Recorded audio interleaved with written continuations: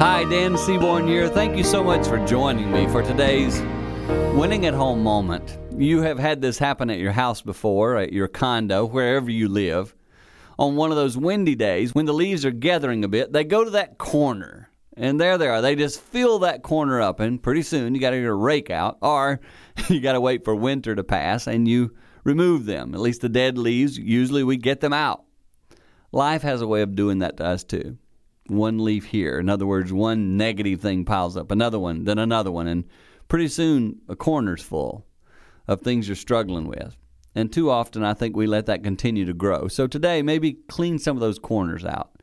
When you do that, you bring some fresh wind to that corner of your life. Just a thought that might help you in a relationship with your spouse, a relationship with your children, a thought that will help you win at home. For more tips like that, go to winningathome.com.